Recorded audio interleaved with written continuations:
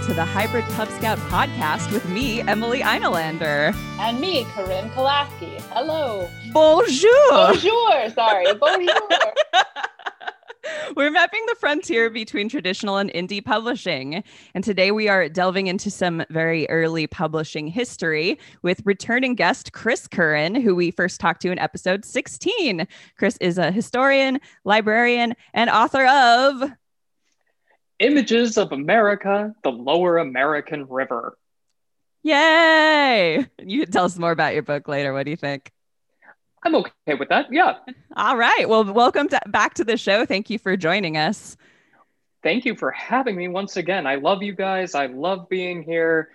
And this is just the right amount of bonkers that I love to bore people needlessly with. So I'm happy to be here. You're all opting in right now. And I will say, little, bits of content warning. This is about the witch hunts of Europe, and there is violence, and there is murder, and there is misogyny, and just general hatred. So be warned. And also, we say the F word on this show. Yes. I think that is the only word in my entire vocabulary. and you're a librarian. Yeah. All the more reason. It's true. I do need to say that I keep yelling French stuff because Corinne has a Zoom filter where she has a red beret on. And a beauty mark. Do you see? Oh my God. Yeah. For a second, I forgot whether that was real. No, I wish it were. That would be cool. But no, it's fake. Yeah. That's okay. Yeah. Well, I won't tell. But we just told everybody, so it's too late. All right. Well, let's get down to it. Corinne, you want to kick us off with some facts about this terrible book we're about to talk about? No, of course. All right. Here we go. Okay. The Malleus Maleficarum is a handbook to identification, prosecution, and extermination of witches that was instrumental in the deaths of thousands of people, around 70 to 85% of which were women. The authors were two Dominican inquisitors, the sexually obsessed Heinrich Kramer and Jacob Sprenger, whose actual involvement is contested by some, since his name was added to the title page 30-some years after his death. In this podcast, we will not give the entire history of witch hunting, but will mostly focus on the publication of the Malleus Maleficarum and its fallout in Europe in the 1500s. Sorry, I abbreviated something, and that's good. No, that's okay. Yeah, good thing I didn't say I don't know, the Malomars or something. The M&Ms. Oh, yeah, the M&Ms. Yeah. I say Malamar is now the new name of the book. The Malamarificarum. Delicious. Delicious murder. State-sanctioned delicious murder. Okay, so our sources today include the actual text of the Malleus Maleficarum as translated by Montague Summers, because I don't think I've seen other translations. Maybe Chris, you have. Yeah, I saw a couple, and I at first in fevered moments of wanting to delve really into this, I wanted to compare translations, and then I came to my senses. That's good, because you'd be on your own. We'd just be sitting here going like nodding. I'm giving a confused look right now for those of you listening at home. We also got Witch Craze, A New History of the European Witch Hunts by Anne Llewellyn Barstow, The Malleus Maleficarum and the Construction of Witchcraft by Hans-Peter Brodel, Witches in Print, or How the Patriarchy Weaponized the Printing Press to Silence Independent Women by Jessica Caponegro. It was a zine that I saw on Instagram that I ordered last year because I was like, I want to talk about that. And then you put a couple books on there too, Chris. History of Heaven, Witchcraft in the Middle Ages by a history professor, Jeffrey Burton Russell, from your alma mater, Emily, UCSB.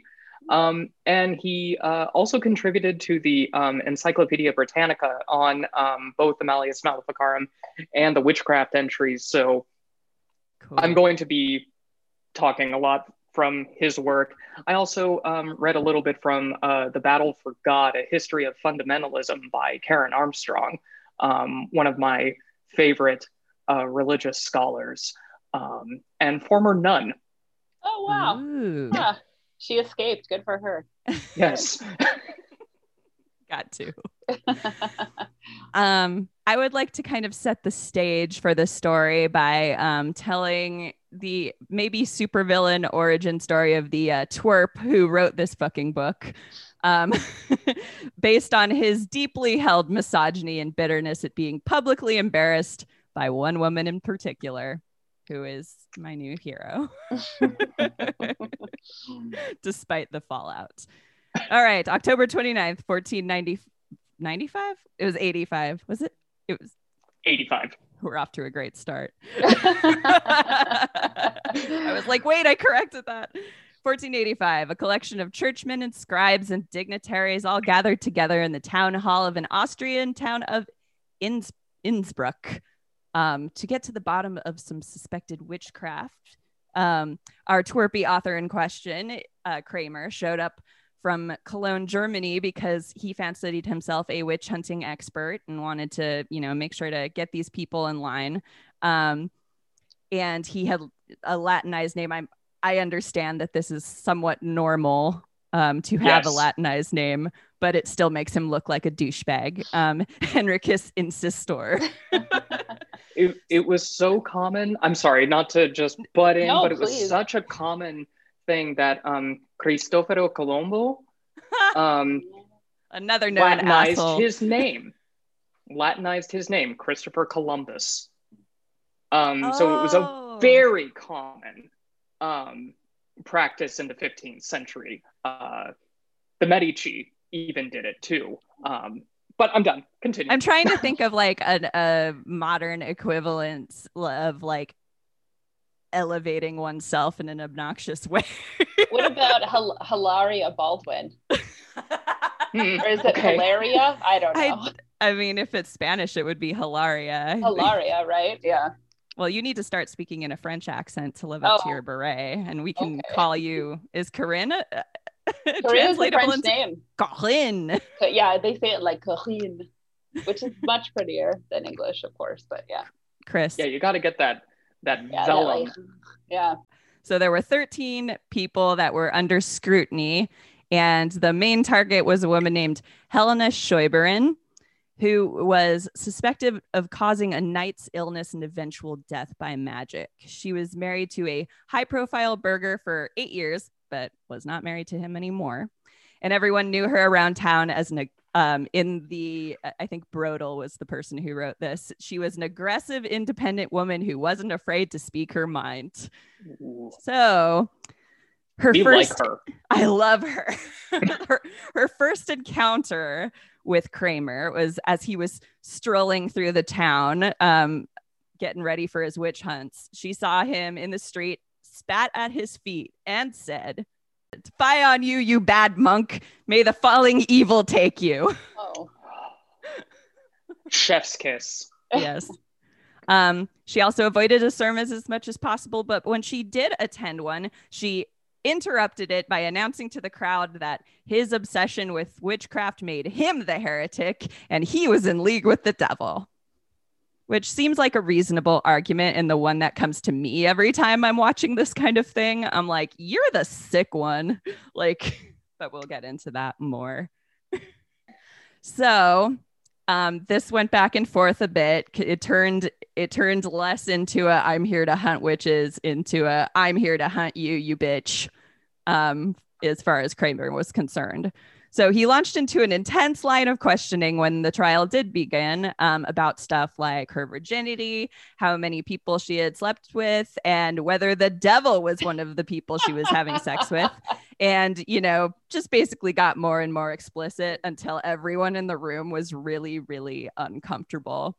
The bishop's representative finally asked him to stop because he was offending everyone. And they all were like, this is completely like her sex life is irrelevant to this conversation. Imagine. So on October 31st, they reconvened, but the bishop had put a defense lawyer in which had not been there before in for the 13 women who were on trial.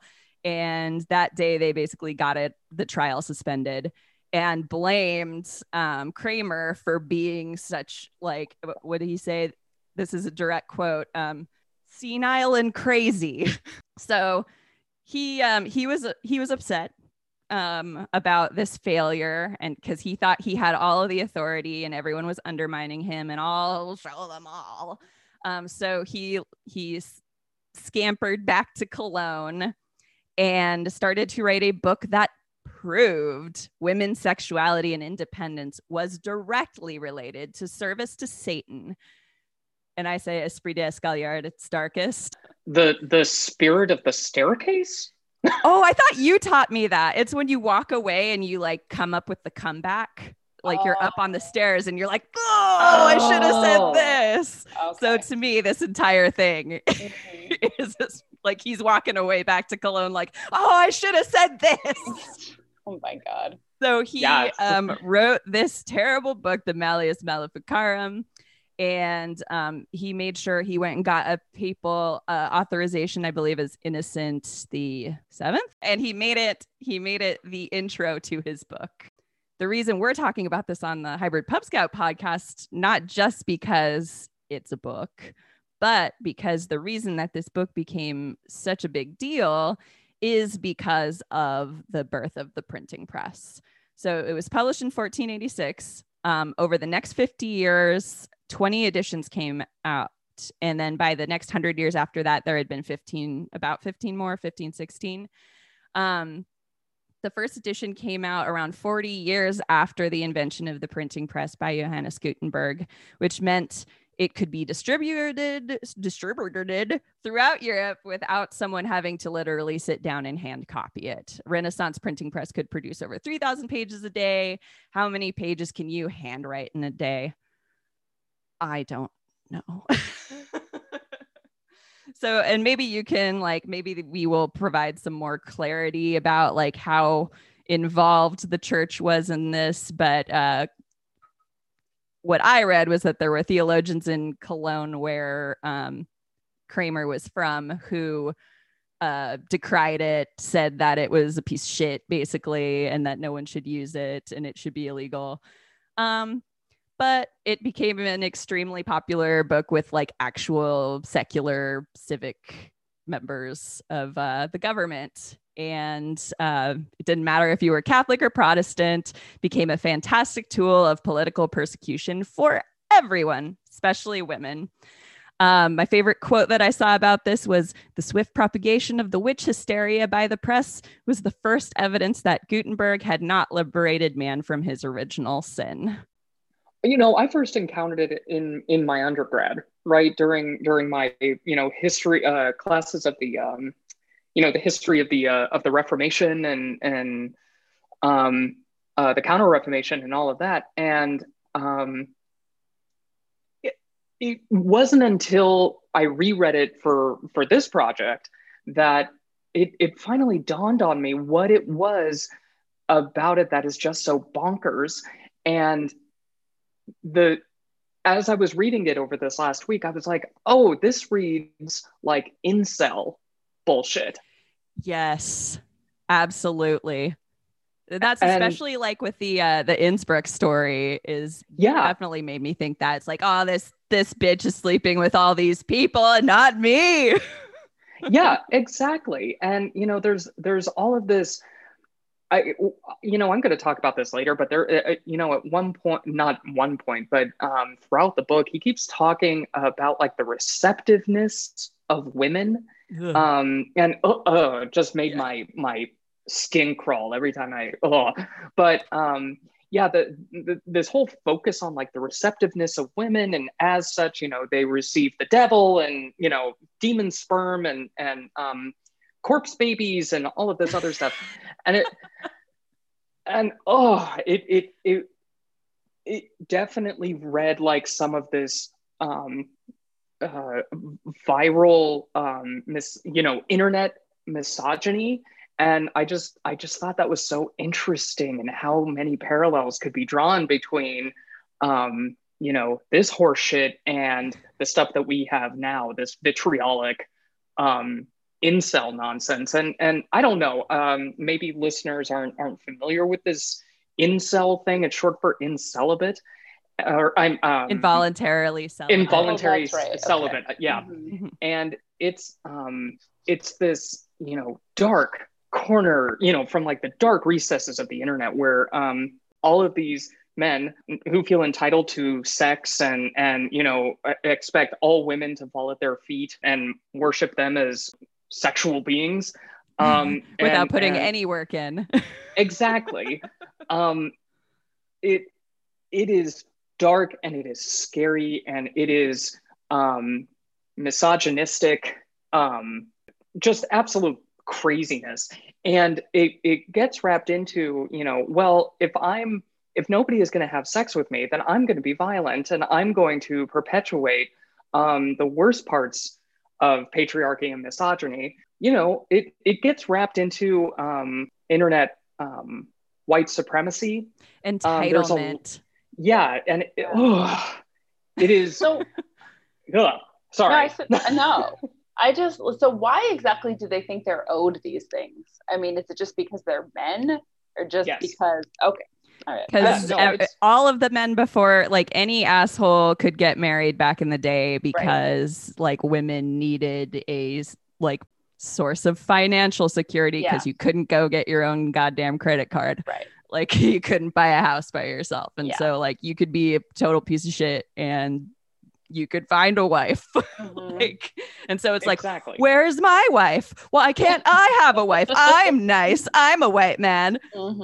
The irony is that like the phrase incel was coined by a disabled Black woman for herself and God. like her community. So here's another thing that terrible white supremacists have stolen from Black women. Oh my God, I did not know that. That is. So I would like to kind of give the structure of the book a little bit and I have some bullet points that are purely like my non-historian viewpoint of the content. So section 1, treating of the 3 necessary concomitants of witchcraft, which are the devil, a witch, and the permission of Almighty God. Which to me said, witches are bad and they are real. And if you don't believe me, you are also real bad. In the text, it says an infidel if you don't believe that witches do these things. And Chris, I'm sorry, I am oversimplifying the hell out of this. No, that's basically it. Yeah. So there was a quote that really bothered me in another way, because you're talking about the receptiveness thing. And I think it's like they imagine they are riding with Diana or with Herodias. In truth, they are riding with the devil. Also, these same women who don't know that they are not riding with Diana are also copulating with the devil, which I guess means they think they're having lesbian sex, but it's actually sex with the masculine devil. I don't know. I'm making a leap here, but it's like you think you're doing this one thing, but you are actually doing this other thing. But even though you don't know that you're doing it, you are willfully doing it. Like, I don't know. Yeah, there is a lot of circular logic in all of this, disguised in 15th century long ass sentences, and you lose track of the subject of the sentence like several clauses ago. And then also midwives are bad because they do abortions and they actually want to kill all of your babies. And it's like, sorry, your infant mortality rate has to do with exposure and nutrition and like lack of medical availability. But okay, go off. The sad thing that I read, though, in the Witch Craze book by Anne Llewellyn Barstow, was it's a very like women's feminist studies take on the entire experience. And she made an interesting observation that women would often confess to these things really thinking that they were guilty because they had guilt about, the baby dying. They're like, it must have been, we all blame ourselves for shit. That's not our fault. And so they were like preying on that in these women who like felt bad that something bad had happened around them. So I had never thought of that part of it before. That is really interesting. Yeah. I mean, because a lot of people like confessed without torture. And so like there had to be some kind of like psychological like gaslighting mindfuck going on there, you know? Definitely. Karen Armstrong, the religious scholar I mentioned earlier, she goes into kind of like kind of a Jungian analysis of society at the time, and it's interesting that you bring that kind of stuff up. She oh gosh, what did she say? As I scurry through my notes here, but she brought up an interesting fact or an interesting idea, and if excuse me as I quote liberally from her, but the great. She says in her book, The Battle for God, a History of Fundamentalism, the great Rich Craze showed that a cult of scientific rationalism cannot always hold darker forces at bay. Mysticism and mythology had taught men and women to deal with the world of the unconscious. It may not be accidental that at a time when religious faith was beginning to abandon this type of spirituality, the subconscious ran amok. God was beginning to seem so remote, alien, and demanding that for some he was becoming demonic. Subconscious fears and desires were projected upon the imaginary figure of Satan. And it's through Satan, right? That the witches gained their power, according to the Malamar of witches. The hammer of candy bars. Yeah. That's the name of this episode. But no, I think that's really interesting that women would feel so badly about the miscarriages and everything that they would internalize it so much, and then even internalize the persecution at the hands of all of these men of authority. Mm-hmm.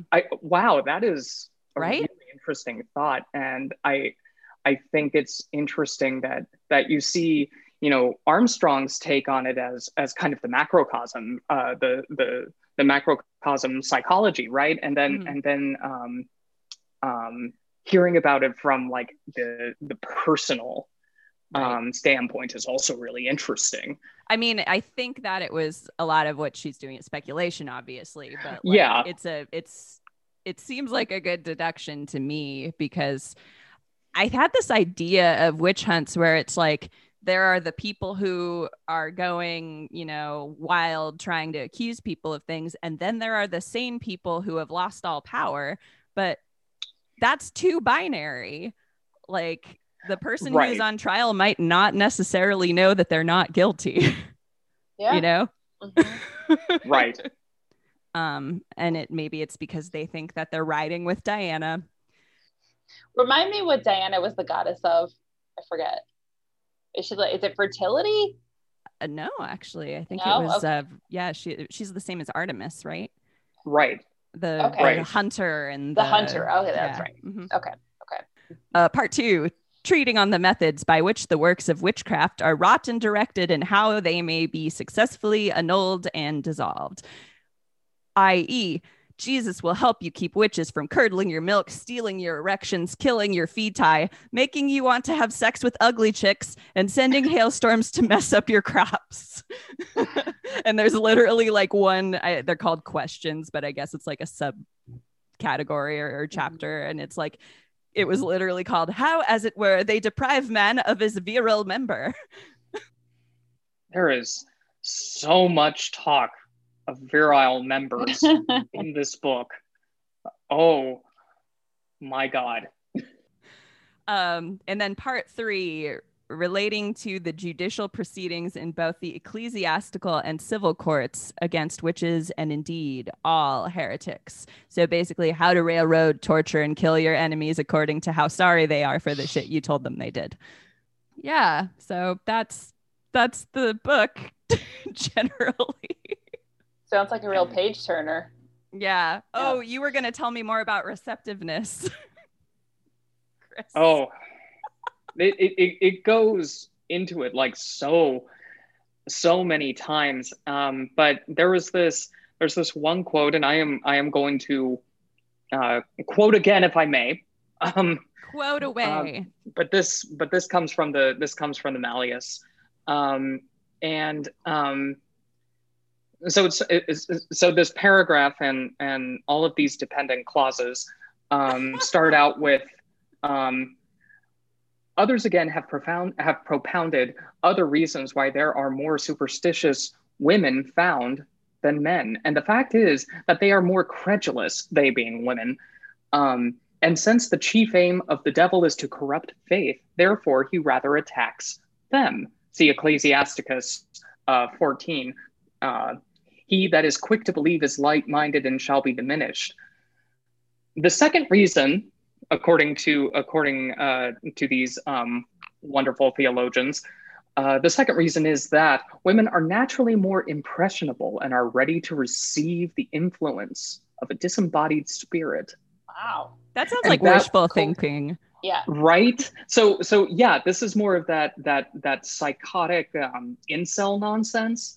Mm-hmm. I just need to get to her first so I can impress upon her. Impress and impregnate with my incredibly virile member. Yep.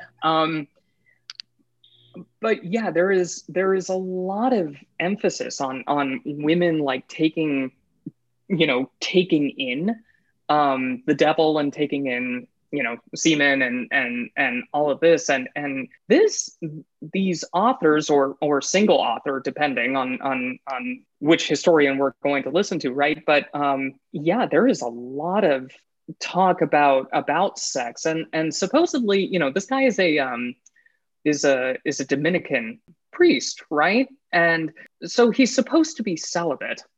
And I've often wondered, and full disclosure, I was raised Catholic, but I had often wondered that, what exactly happens to somebody who honestly deprives themselves of a natural bodily drive, who willfully enters into celibacy. But that has to kind of mess with your mind. So I've often wondered like how that would manifest itself in a person's behavior or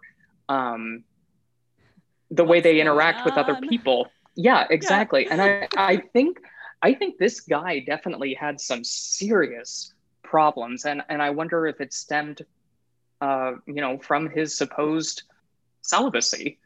I mean, it had to be more than that, right? Those other guys were like, what the fuck's wrong with you? And they all took oaths as well. Also, another thing, and this is one of my favorite historical medical quackery theories that was around in quote unquote Western medicine since all the way back to the ancient Greeks, and it's the concept of the quote unquote wandering uterus. Yes. What is that?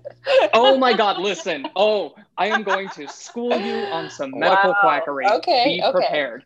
Okay. So, you're not ready for this jelly. Oh, you are not, lady. No. And all of you wonderful listeners, be prepared to do some Googling. So way back in the 5th century, before the Common Era in Greece, on a Greek island called Kos, C-O-S, Kos, there was a ancient Greek physician named Hippocrates.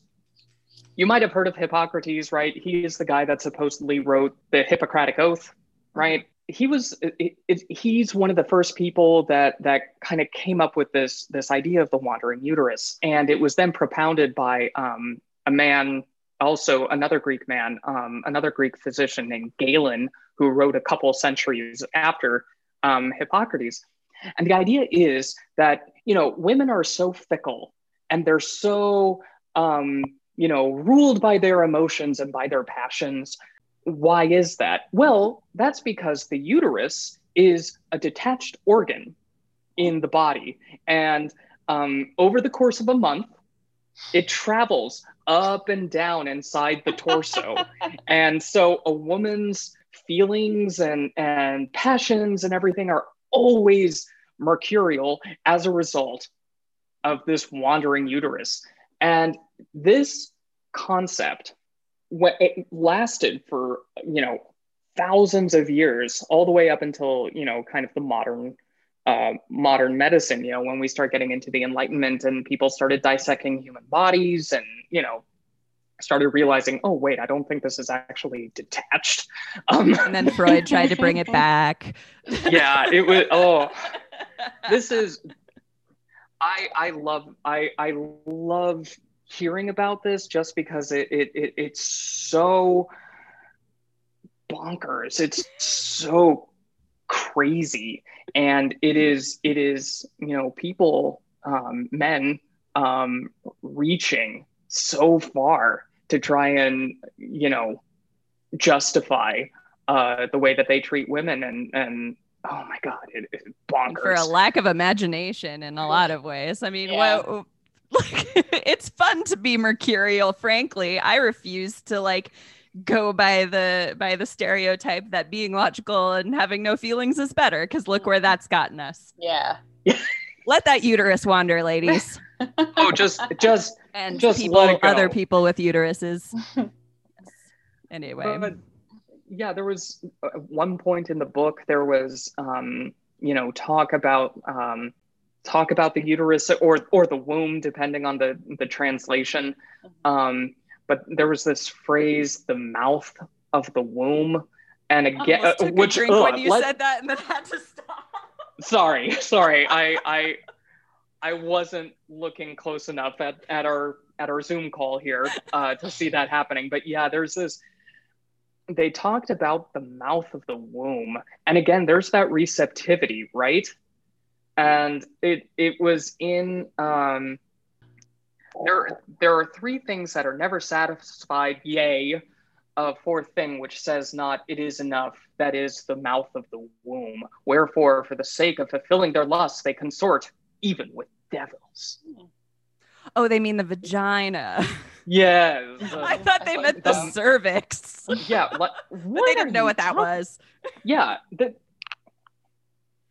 Just the evil midwives knew what that was. Yeah. And they all died. When we first started talking about this and I was like, I am dead set. I am positive that the wandering uterus is going to figure into this somewhere. And I got there. Oh yeah. Oh, so gross. Corinne, where's your uterus right now? Do you got a hold on it? I think it's like vacationing in Mykonos or something. Ooh. Because I mean, that's where I would like to be right now. So sometimes I send my uterus in my place when I cannot go. So. Can you astral project your uterus? That's the question. Oh my God. If that were the case, I'm going to try. If that were the case, now I want one. Yeah. So you got some notes here also about what kinds of people were killed, who persecuted them, and where did these things happen mostly? Who, me? Yeah. I'm seeing your notes. There is a lot. Delegator, Chris. There is a lot to unpack here, and historians always, when historians start looking at the primary sources and they start seeing round numbers in terms of like populations or like sizes of armies or populations of towns or villages or everything, the first instinct is to be very, very suspect of round numbers. And one of the things that I always understood was that, yes, the burning times, the persecution of quote unquote witches from the 1400s all the way into the 1700s in Europe, I always thought were exaggerated, the numbers. And that's not to discredit the primary source record. It's definitely to kind of bring it back in and bring back the sensationalism a little bit. And this is not to say that, people did not suffer, that, that great atrocities were committed and injustices that this was a terrible thing. That's not what I'm saying. I mean, But there were just to less kind of people bring in the it world at the time too. Yeah. well, that's and Fewer. exactly, and that's where I'm going with this. So according to the Encyclopedia Britannica, which is a good way to kind of start out any research, just to kind of get a good like tertiary source and get kind of a basic vocabulary and a basic Baseline understanding of any given topic. Start out with an encyclopedia of some sort, reputable one. I'm looking at you, Conservapedia. Whoa, what about wait, Wikipedia? what? Is Wikipedia reputable? It's information commons, as my brother likes to say. Okay. But it has references that you can click on. Yeah. Exactly. That's what I use it for. Yeah. And I mind the bibliographies so hard from Wikipedia sometimes. But anyway, so according to the Encyclopedia Britannica, in 1500, the year 1500, so a couple decades after the Malleus was written, we're looking at approximately 61.6 million people living in Europe, living in continental Europe, which excludes Russia and the Ottoman Empire. So let's think about it that way. So some historians, claim that as many as 200,000 to 500,000 people died in these witch hunts. That is really, really high. I understand that we're talking about a period that encompasses like 250, 300 years, but still, 500,000 people, that seems really high. So the conversation about how many people have died has changed over the last couple decades among historians. The conversation has been to, okay, let's dial this back. Let's see how many people have really, really died. So according to Jeffrey Burton Russell, the history professor from UCSB, quote, the hunts were most severe from 1580 to 1630. And the last known execution for witchcraft was in Switzerland in 1782. The number of trials and executions varied widely according to time and place, but in fact, no more than 110,000 persons in all were tried for witchcraft, and no more than 40,000 to 60,000 executed. I don't like those odds, though. Yeah. Still, no. Oh, yeah, no. That is people. Yeah. That is still a lot of people. One person is too many. And a high ratio for dying, also, like in being tried, like that's 50%. Or yeah, but again, I think it's definitely worth thinking more about how many people there were in Europe, how many people there were in a given village or in a given city. The great cities of the world, Paris or I'm sorry, the great cities of Europe, at the time, like Paris or London, were metropolises. Definitely, they were big, but they were a few 100,000 people at most in this period. So if you're talking about wiping an entire metropolis off the European map, saying 500,000 people died, that is way more than the population of Paris at the time. Well, and also a lot of these stories seem so like personal, like people have agendas against someone, or like someone's become a burden on the town in some way or another. Somebody says the wrong thing. Like, yeah, it's not necessarily like I came in here, have all the women step out of line and like bash them in the face. Like it's, a trial of a person that you have picked out of your community.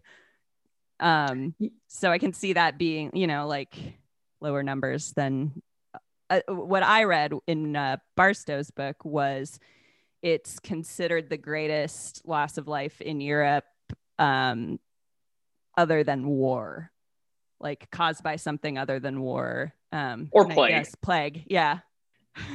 I like to say that last year wasn't actually unprecedented. Yeah.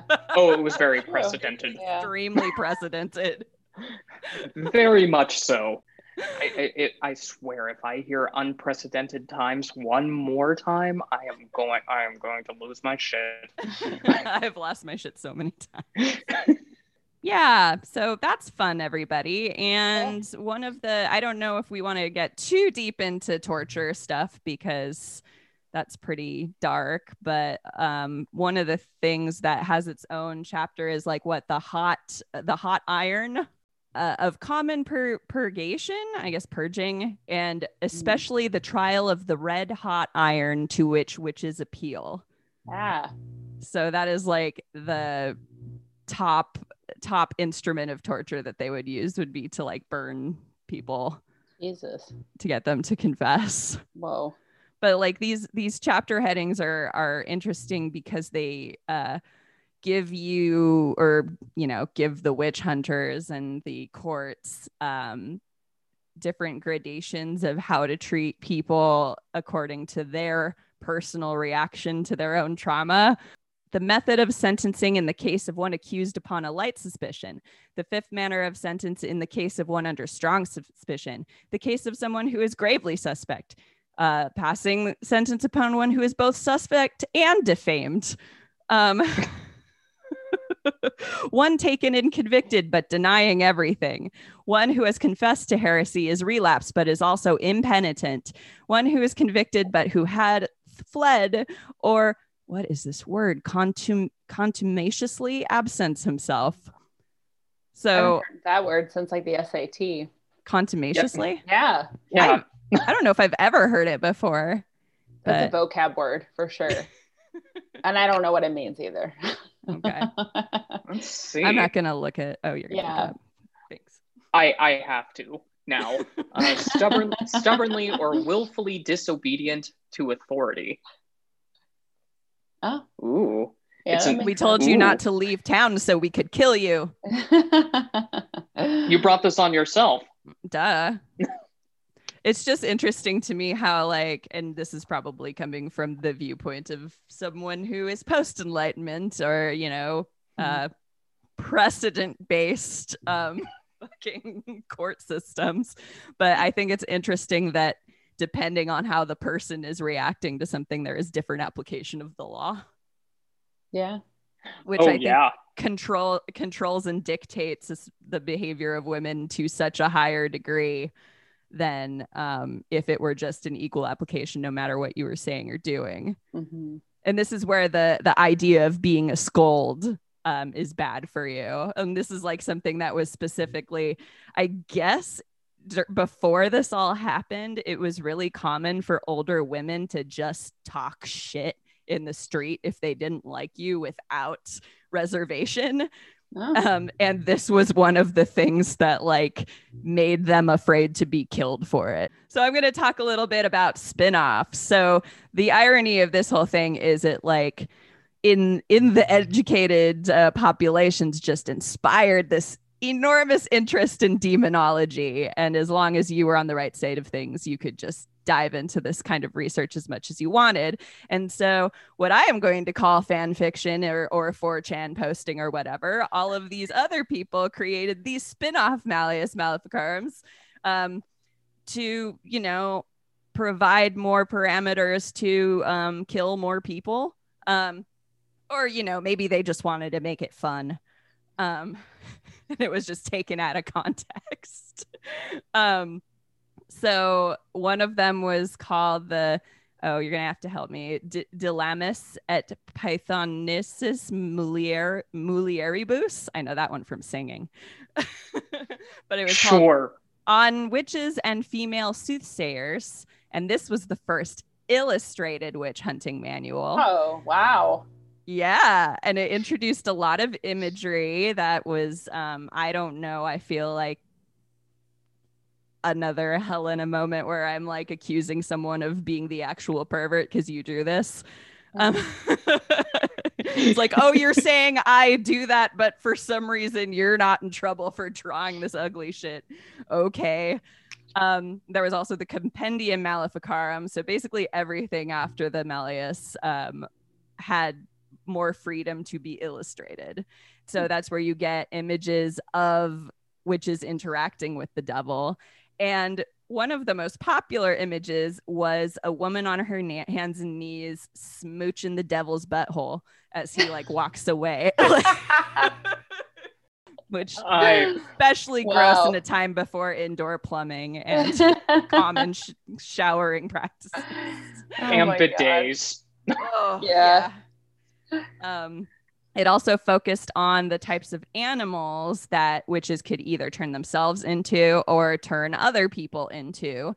And I think this might be why a lot of men like irrationally hate cats, but that's just my opinion. Certainly is like possible. Yeah, the women would have a cat, and then it was like, oh, this cat, she puts her brain into the cat, and the cat comes and watches you like having sex with your wife, and then like curses you.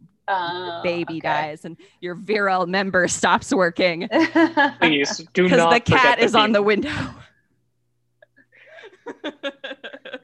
Flanders' voice. Will somebody think of the virile member? Okay, so that's basically what I had to say about the actual thing itself. Does anyone want to talk about other repercussions in pop culture, or like it's resounding throughout history other than Monty Python? Wait, what is it in Monty Python? The one with the horses. The one with the horse. I'll have to ask Ryan. I don't know. No. This is where people scream at me. The Holy Grail. There we go. Oh yeah. The one with the horse. The one with the coconuts. Oh, okay. But there's a scene where they like are yelling about burning a witch, and then they go through these weird like mental gymnastics, and they end up killing her because she weighs the same as a duck. Oh, okay. Yes. All right. Well, well, I just like out of curiosity typed, oh my God, I'm going to pronounce this wrong again. Malleus Maleficarum into Spotify, just like to see how many songs there were. And there are a shit ton of songs either called that or like albums that are called that by like bands that you would not think. I mean, they're not all metal bands. There are a few that are. Most of them are, but there is like in apparently in the Da Vinci Code, there is a song by Hans Zimmer called Malleus Maleficarum. Zimmer, like the movie? Oh. Yeah, there's a song by AFI. Do you remember them? Oh, I wish I didn't. Yeah, I know. I think that's true. Wow. Yeah, but it's weird. It's like everywhere. So, but the ones that I found were the one that you told me about by Cradle of Filth, which were like a black metal band. And then one by this other death metal band called Pestilence that they also did a song called Malleus Maleficarum. So, and we can add that to the show notes if anyone would like to listen to those songs. So. Did you listen to them? I listened to just a little bit of them. So yeah, but I like both of them. Yeah. So. Oh, good. Both of the metal ones. Yeah. Mm-hmm. Yeah. But I did listen to the AFI one. So, because I'm not doing that to my ears. So. Yeah. You're not of the correct generation to pay penance by re-listening to emo music. I don't think so. I have. It's funny. One of my best friends, like, emo is like truly her favorite genre. I feel like, and I know, and she would make me. It was really cute, like mix CDs of her favorite. And she'd be like, "You just need to listen to more of them, and you'll understand, and you'll get it." And I was just like, "This is like beyond me." So yeah, I don't know. I just don't. Yeah. But whatever. I mean, whatever. It's nostalgic for a lot of people. I get that. So, there's something to be said for nostalgia, if not necessarily good music. So I just want to get up on my soapbox and push my agenda, which I would like to think others agree with me here, that there are bad books. Correct. Living on Bookstagram and living in like book Twitter and everything, there's just this like, I'm so quirky, I love books. And I don't know how much social media you've consumed of this type, Chris, but it's kind of this idea that the book is inherently a good, pure thing that makes you smart when you read it. And This is one of the things I am combating on this show. Is this like kind of the same thing that like having books as like a personality, basically? Like liking books as a personality, yeah. Yes. Okay. It's like, oh, you say you like books. What do you think of fucking every Rush Limbaugh book that was ever written? Yeah, right. Yeah. But yes, content, intent, and implementation matters. And the societal effects of the wrong book can reverberate throughout history. Like the Bible, for example. Yeah. Yes. Yeah. Oh, these things in combination, the supplements, the fan fiction. Yep. Chris, do you want to tell us, switching gears a little bit, do you want to tell us about the book that you wrote that is not going to kill people? Hopefully not, at least. It would be an outlier. I hadn't thought of it that way. You'll always be my Salinger. Oh, that's nice. Oh, thank you, sweetheart. Yeah, this was a project that my co-author Jason Weekly and I got started on a year and a half ago. We were approached by one of our co-workers who's a special collections librarian for Sacramento Public Library, which is who we also work for. So the special collections librarian approached us. He said, "Hey guys, I've written a number of these books. I think you guys should collaborate and write one yourselves." So we did.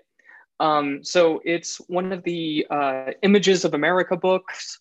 I have an advanced copy right here. I've seen Ooh, those. Yeah. Ooh. But yeah, everybody has seen these books. They're the sepia toned covers, and they're extended photographic essays, really, about a given neighborhood or a given, town or point of interest, local point of interest. So we wrote about the Lower American River, which is on the north side of Sacramento here in California. It comes all the way down from the Sierra Mountains all the way down to the confluence with the Sacramento River here in Sacramento. Yeah, we wrote the book on the last 32 miles of that river. We talked about settlement and industry. Gold was discovered on the American River. It's a good read. I say so myself, and Jason would agree.